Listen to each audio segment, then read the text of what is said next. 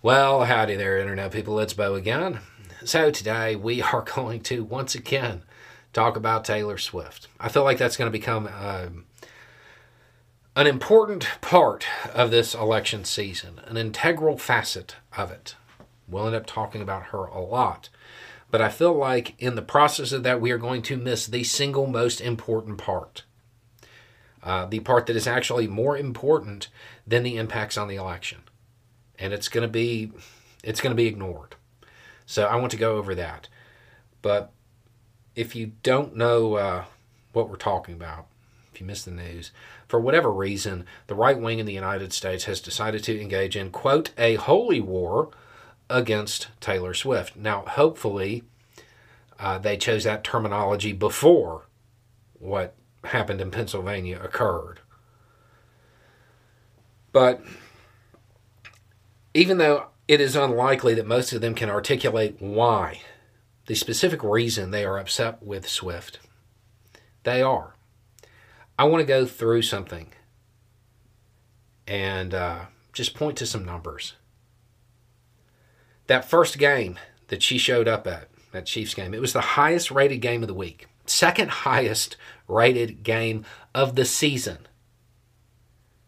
Okay? And I know, you're like, and? Yeah, I mean, I get it. Ratings aren't everything. It was also the highest rated among 3 different age brackets of women. From 12 to 49. 12 to 49. And that trend has remained. October 1st, the game on October 1st that drew a whole lot of attention, 53% increase in 12 to 17-year-old women. Girls. You think they're normal NFL fans? Probably not, right? They're watching to see Taylor Swift. Do you think they're watching by themselves? Probably not. Willing to bet they're watching with Dad. And what's Dad doing? Trashing their hero. Trashing the reason they're watching. Because somebody they never met told them to. They're hating on somebody they've never met to impress people on the internet they'll never meet. Meanwhile, they are driving a wedge between them and their daughter. That is pathetic. That is absolutely pathetic. And they realistically wouldn't be able to tell you why they dislike her all of a sudden. Other than somebody on the internet told them to.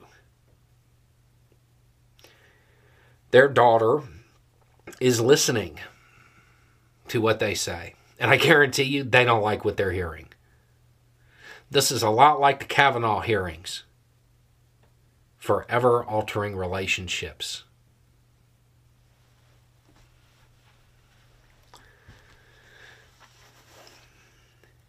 If you find yourself opposing America's sweetheart because some loser you never met told you to, you might want to rethink things. If you are willing to drive a wedge between you and your daughter because of some culture war nonsense, you might want to rethink things. Just general advice. If you happen to organically end up sharing a hobby, even if it's just for a short period of time